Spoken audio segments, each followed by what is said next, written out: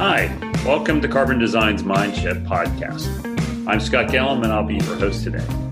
We'll explore new ways of thinking, new technologies, and new insights to help drive business performance. So let's get started. Hi, today's guest is Antonio Ramirez. And Antonio, we've known each other for, about 5 years now, I guess. About 5 years, yeah. Yeah. You know, it's funny. We've worked together at Pixel 506. I finally discovered today, and I intuitively kind of knew this, but I confirmed it today, that the 506 is the country code for Costa Rica. Yes. So, Antonio is the founder and the CEO of Pixel 506, and welcome to today's show. We appreciate it and love to have you on here. And before we jump into the main topic, explain a little bit about Pixel 506, what you guys do, and then we'll jump into a broader conversation about remote working. Sure. Thank you. I think, Scott, you're the first person to figure out the 506 portion of it.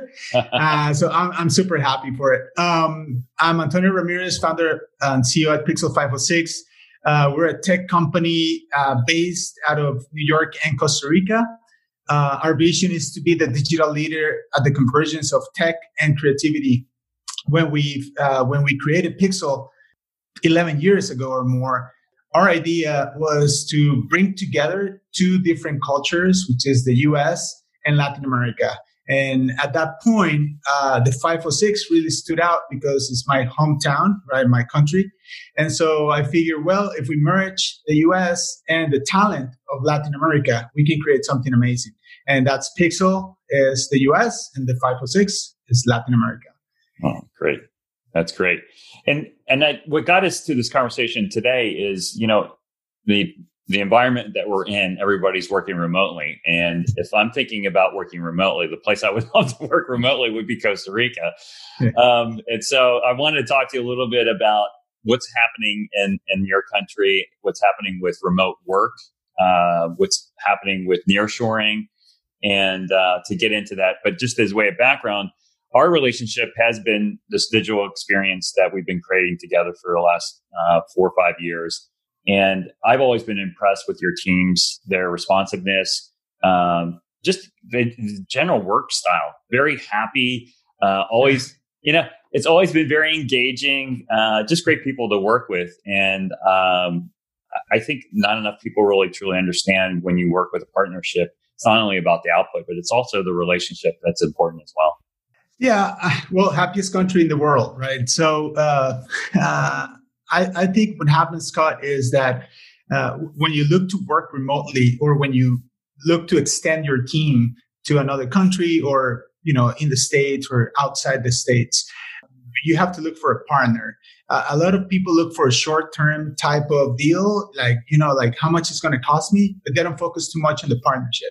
And so for the most part, our clients, and you and I, we've been working with this one client for 3 years now, is that since the beginning is like, this is a long-term relationship. This is how we work. This is the methodologies we're going to use. Things are going to happen. People are going to quit, right? But the company will stay and the relationship will stay. So that's sort of like what you should be focusing on when you look for a partner first. And then if you're looking for an offshore, nearshore partner, then that's even more important because you're in communication all the time. Yeah. So let's just back up a second and just let me ask you about how Costa Rica is dealing with COVID and the pandemic. And it heavily relies on tourism. So I imagine the economy's been hit from the restrictions in terms of travel. How is it doing? How is it dealing with the dip in tourism and restrictions on travel? Yeah, perfect. Yeah, Costa Rica has been dealing with it very heavy on containing the COVID. A country of 4 million people has about 20,000 cases, and also only 400 people has passed.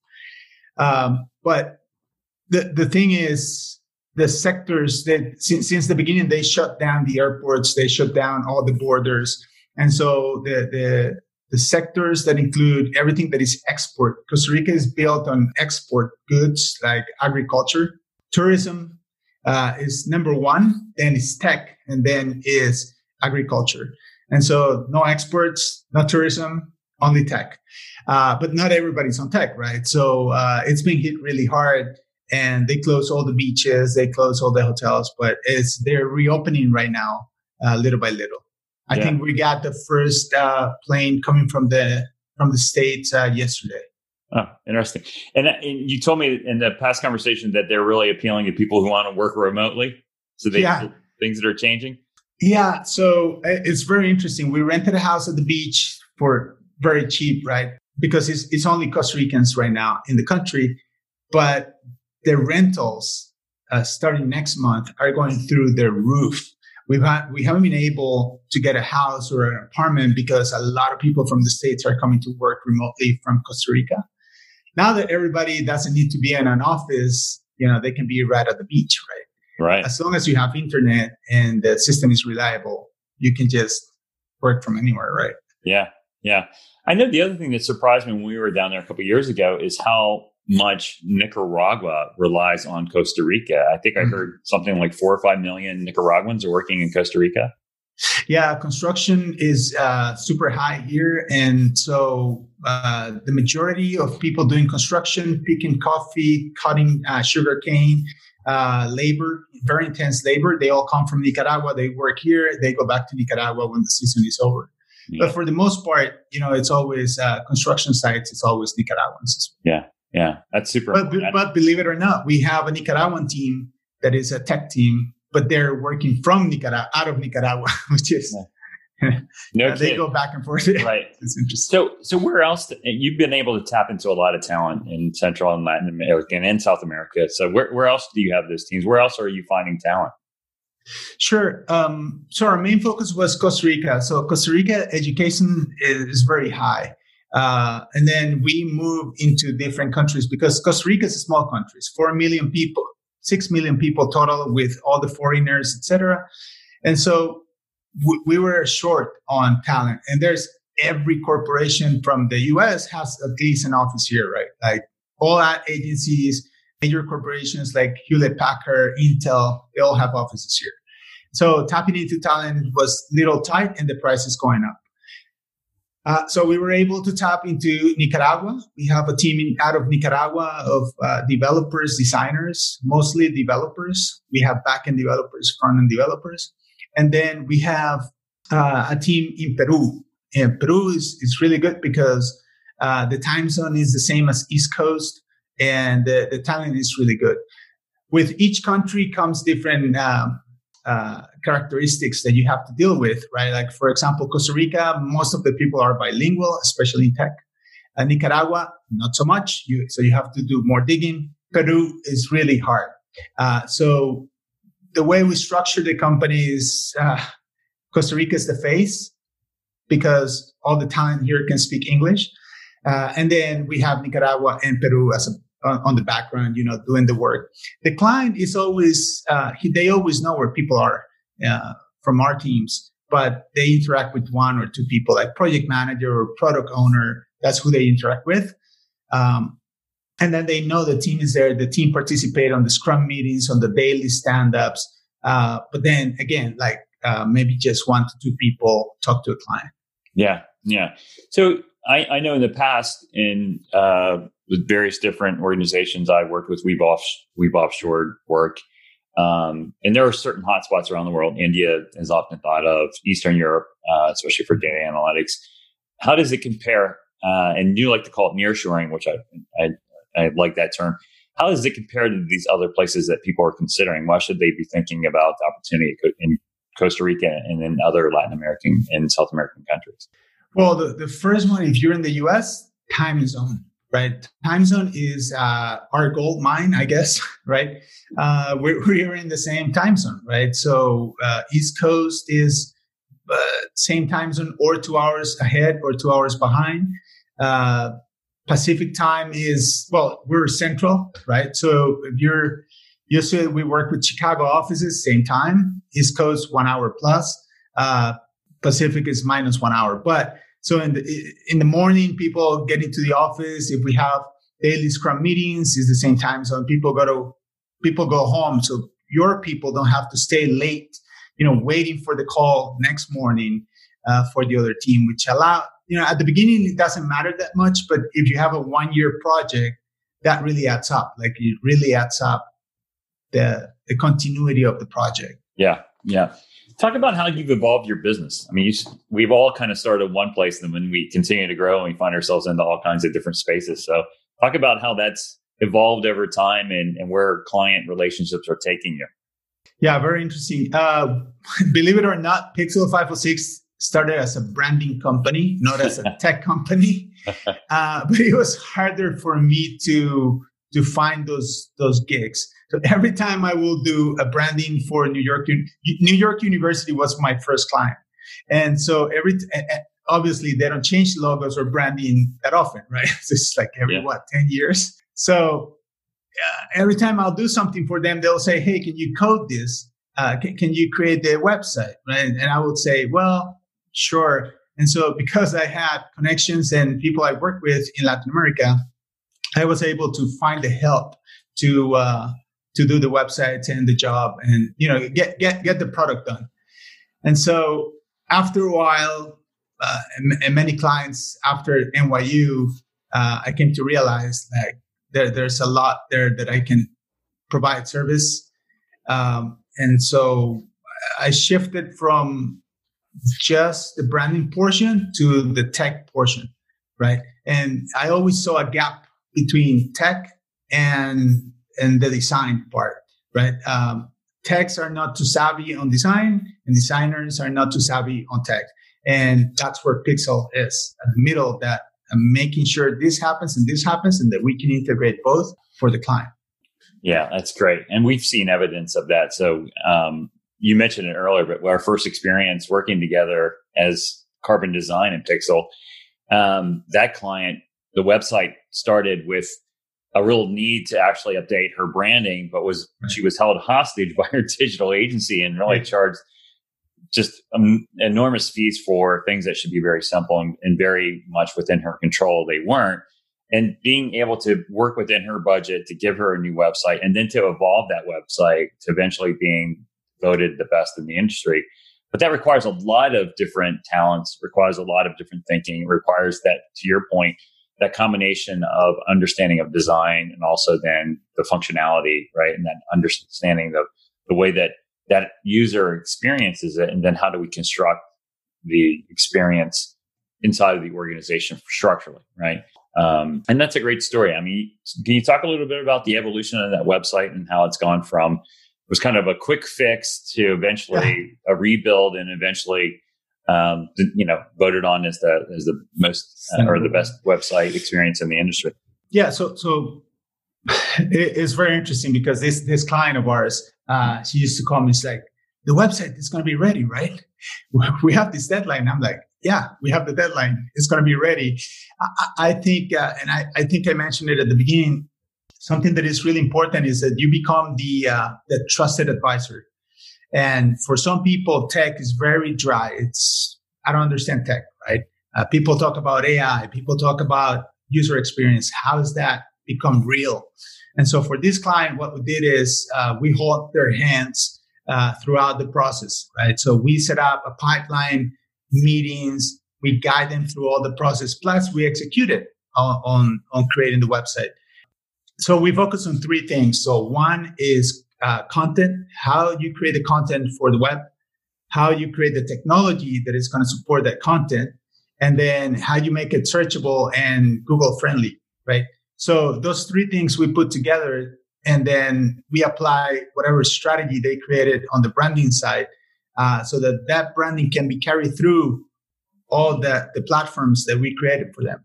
And then once we release through the years, what we've been doing is optimizing. A lot of what happens when people create products is that they say, okay, well, I created my website or my application, and then they stop. And that's a mistake because Google changes, the world changes, the user changes. And so, as you and I, we were talking before, there's personalization, right? You need to start doing the personalization on the website or the platforms in order to keep with the market. And so with these clients, thank God they understood what we were saying. And so we continue to work with them through maybe 2-3 years now, optimizing the website through this time till we get it to be the number one website, legal website. Yeah. in the world. So this continuing down that path for listeners who are thinking about their website, what should they be thinking about? What's changed? What's going to change in terms as it relates to how they produce content for their website? What are the latest thinking, or what's ahead of the curve, or what's around the corner in terms of content? Producing it, right? Producing the content. As I said, a lot of people think a lot of they think a lot of the content they need to create, and they think of what they do. They write content about what they do, but they don't write content that is specific for different audiences. And so that hasn't changed, right? That's still the same. And you guys do it all the time, right? You create stuff that is tailored to a specific audience. But something that is really important with content is how algorithms, crawlers, and algorithms are changing. So when you create content for Facebook, is different than LinkedIn. When you create content for Google, is different than everybody else. So you have to learn a little bit of how to create that content, make it specific. One content does not fit all, so you have to tweak it to make it good for different platforms. I read a little article on how to dice a piece of content. So I will say my recommendation is create a 400-word type of long format content and then dice it as much as you can for different platforms. That's a good strategy. Yeah. That's pretty funny because I can remember writing blog posts 10 years ago, as I'm dating myself, and you wanted to get it to 1,200 words. And then about 3 or 4 years after that, it was to get it to 800 words. And now we're down to 400 words in terms of the content. It's really hard to be able to have the discipline to be able to say what you want and say it in a way that an audience understands it in 400 words. So there's you got to really think about it. And then you got to spend a lot of time understanding exactly what you want to say to an audience in their language so that they can immediately pick it up. Because if you only have 400 words, you can't use internal words. You can't use internal acronyms, right? You have to use the voice of the audience so that they can grasp and retain and take something away. And only 400 words, that's tough, really tough. So this is, you just touched on something really important there, because this is funny. A lot of people, they speak their language, their lingo, right? So with this one client, legal websites are specific terms, terminology, but technology is the same. Right? For us, for my company, we're technology agnostic. That means that we code in every language, we manage every platform, CMSs, etc. But for us, it doesn't matter if you're a legal website or a car website, right? Like we manage this website that is a manufacturer, car manufacturer, a Japanese brand, I cannot disclose, but it's an e-commerce, right? It's a huge e-commerce and they have like 400 people working on it, but it's an e-commerce, right? So same with the legal website. It's a website. Technology behind it is very robust, but the lingo, like that layer, the user experience layer, is what you have to focus on. If you're not an expert on tech, that's where you focus on the user experience, how you communicate your brand, your message through that layer. Yeah. And it's interesting you mentioned... Am I getting to tech? It's interesting that you mentioned e-commerce, because we've kind of seen this like second wave of e-commerce, right? Mm-hmm. With what has happened with the pandemic here. And a lot of small businesses really having to figure out how they can take whatever they're selling and put it online, or even big businesses. How do we take things that are sometimes complex and sold through a field sales force or business partner and put it online? What have you seen from your clients in terms of what they've done differently, or what they're doing with e-commerce in an environment where you can't get on a plane and go see a client and sign a deal? A lot of our clients, they were prepared. So they already had the platform. So it was really easy just to make the switch and add the cart and the payment system. For the ones that didn't want to invest before this pandemic, it's been really hard because building a very good e-commerce takes a little time. Right. So by the time we're going to finish a couple of the websites or e-commerce that we're creating, probably the pandemic is going to be over. Well, I don't think it's going to be over, but it's going to be 2021. Yeah. So being ahead of the curve there was important for the clients that listen and they wanted to create content and they wanted to create, they wanted to move to digital, right? It's how we call it. But for clients who are just catching up, I will say build something, focus on 2-3 products, and then build from that. Because I was just talking to a client yesterday, and he wants to have 100 products type website or 200. That's not going to happen overnight. So just focus on a couple of products, launch. There's a term that we use in technology. It's called continuous integration, continuous deployment. And that's really key because that allows you to create in small pieces, launch, and continue creating, launch, continue creating, launch.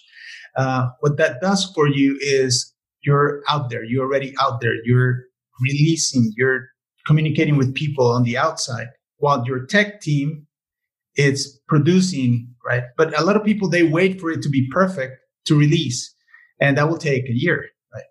So it's not that good these days. Yeah. So are you telling everyone in the audience here listening that they're never done with their website? They're never done with the website. Yeah. Well, we call it website, right? But let's talk about it. It's not a website. It's more. It's your store. It's your tools, right? It's your communication to a client. So that shouldn't be done. It's a website in the front end, but really it's your store. It's your communication. Yeah. How should we be thinking about, and I'm now thinking about our own site and our own digital properties, how should we be thinking about that ongoing process of what should we be thinking about in terms of refreshing? How often should we be looking at the user experience? How often should we look at the content? Like, is there something you could recommend in terms of some kind of cadence that we should be looking at things and looking at maybe making changes or improvements or integrating new technologies? Yeah, there's a methodology that is called Agile. And what agility does is, in the past, people will say, hey, Scott, can you build me this product? You will go indoors with your team, close the door, and in 6 months, you will come back and say, hey, here's what I built for you. And then I will be like, that's not what I asked for, right? So you will go close doors again and come back. So agility is really to stay away from that. And so what we do, there's a couple of methodologies that people can look for. One is Agile methodologies, and then the Scrum methodology. But what it really does is, if you apply it, is getting together a team, setting up a goal that is a 3-month goal, and then do checkups every month, and then break it down into every 15 days. So the team knows what to work on in the next 2 weeks, plus you know what you're going to get in a month, in 3 months, release date. So let's say you set a release date every 3 months, you release, and then you continue working on the other parts that you didn't work on, right? Until you release the product. So it's basically you break the whole scope into pieces that you can do releases more constantly. And it can be applied to anything. Yeah. We apply it to anything. Yeah. And that takes planning. And sometimes I don't know that we see that often with our clients. So this is another question, really important question that we get is, if my website is designed to create leads, what are the most important metrics I should be looking at in terms of optimizing the performance of my site? Yeah. If you're generating leads, I will say making sure all the funnel, what we call the funnel, it's clear, right? So when you're doing the metrics, you have to set up different, let's not say cookies. Let's say, I don't want to get too technical. But what happens is you have to first create, it's called the user flow map, right? The user flow map is going to tell you, well, the person is going to start on a landing page. They're going to go into a pause landing page, thank you page. And now they're going to get a communication that is an email. And then that email is going to be a follow-up email 3 times, once every week until they convert. So each one of those touch points is going to have a specific metric and a Google tag that you can manage. And then you're going to see how it breaks. You're going to see if the form is working. You're going to see if they're getting their email, if they're open the email. So KPIs will be open rate, and then getting people conversion rate will be people getting through the funnel.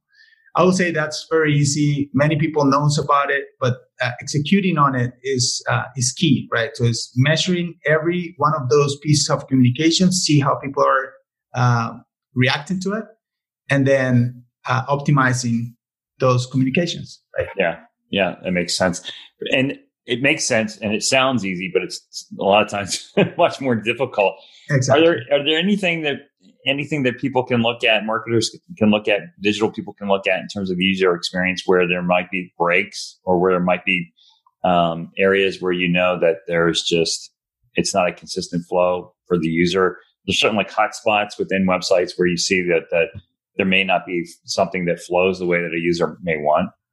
Yeah. So again, and that's why I said, you're never done with your website or your application, right? Because a lot of what we do is we do heat maps. So here at Pixel, we have like 3 different teams. One is the user experience team, the tech team, and then the content team, digital marketing.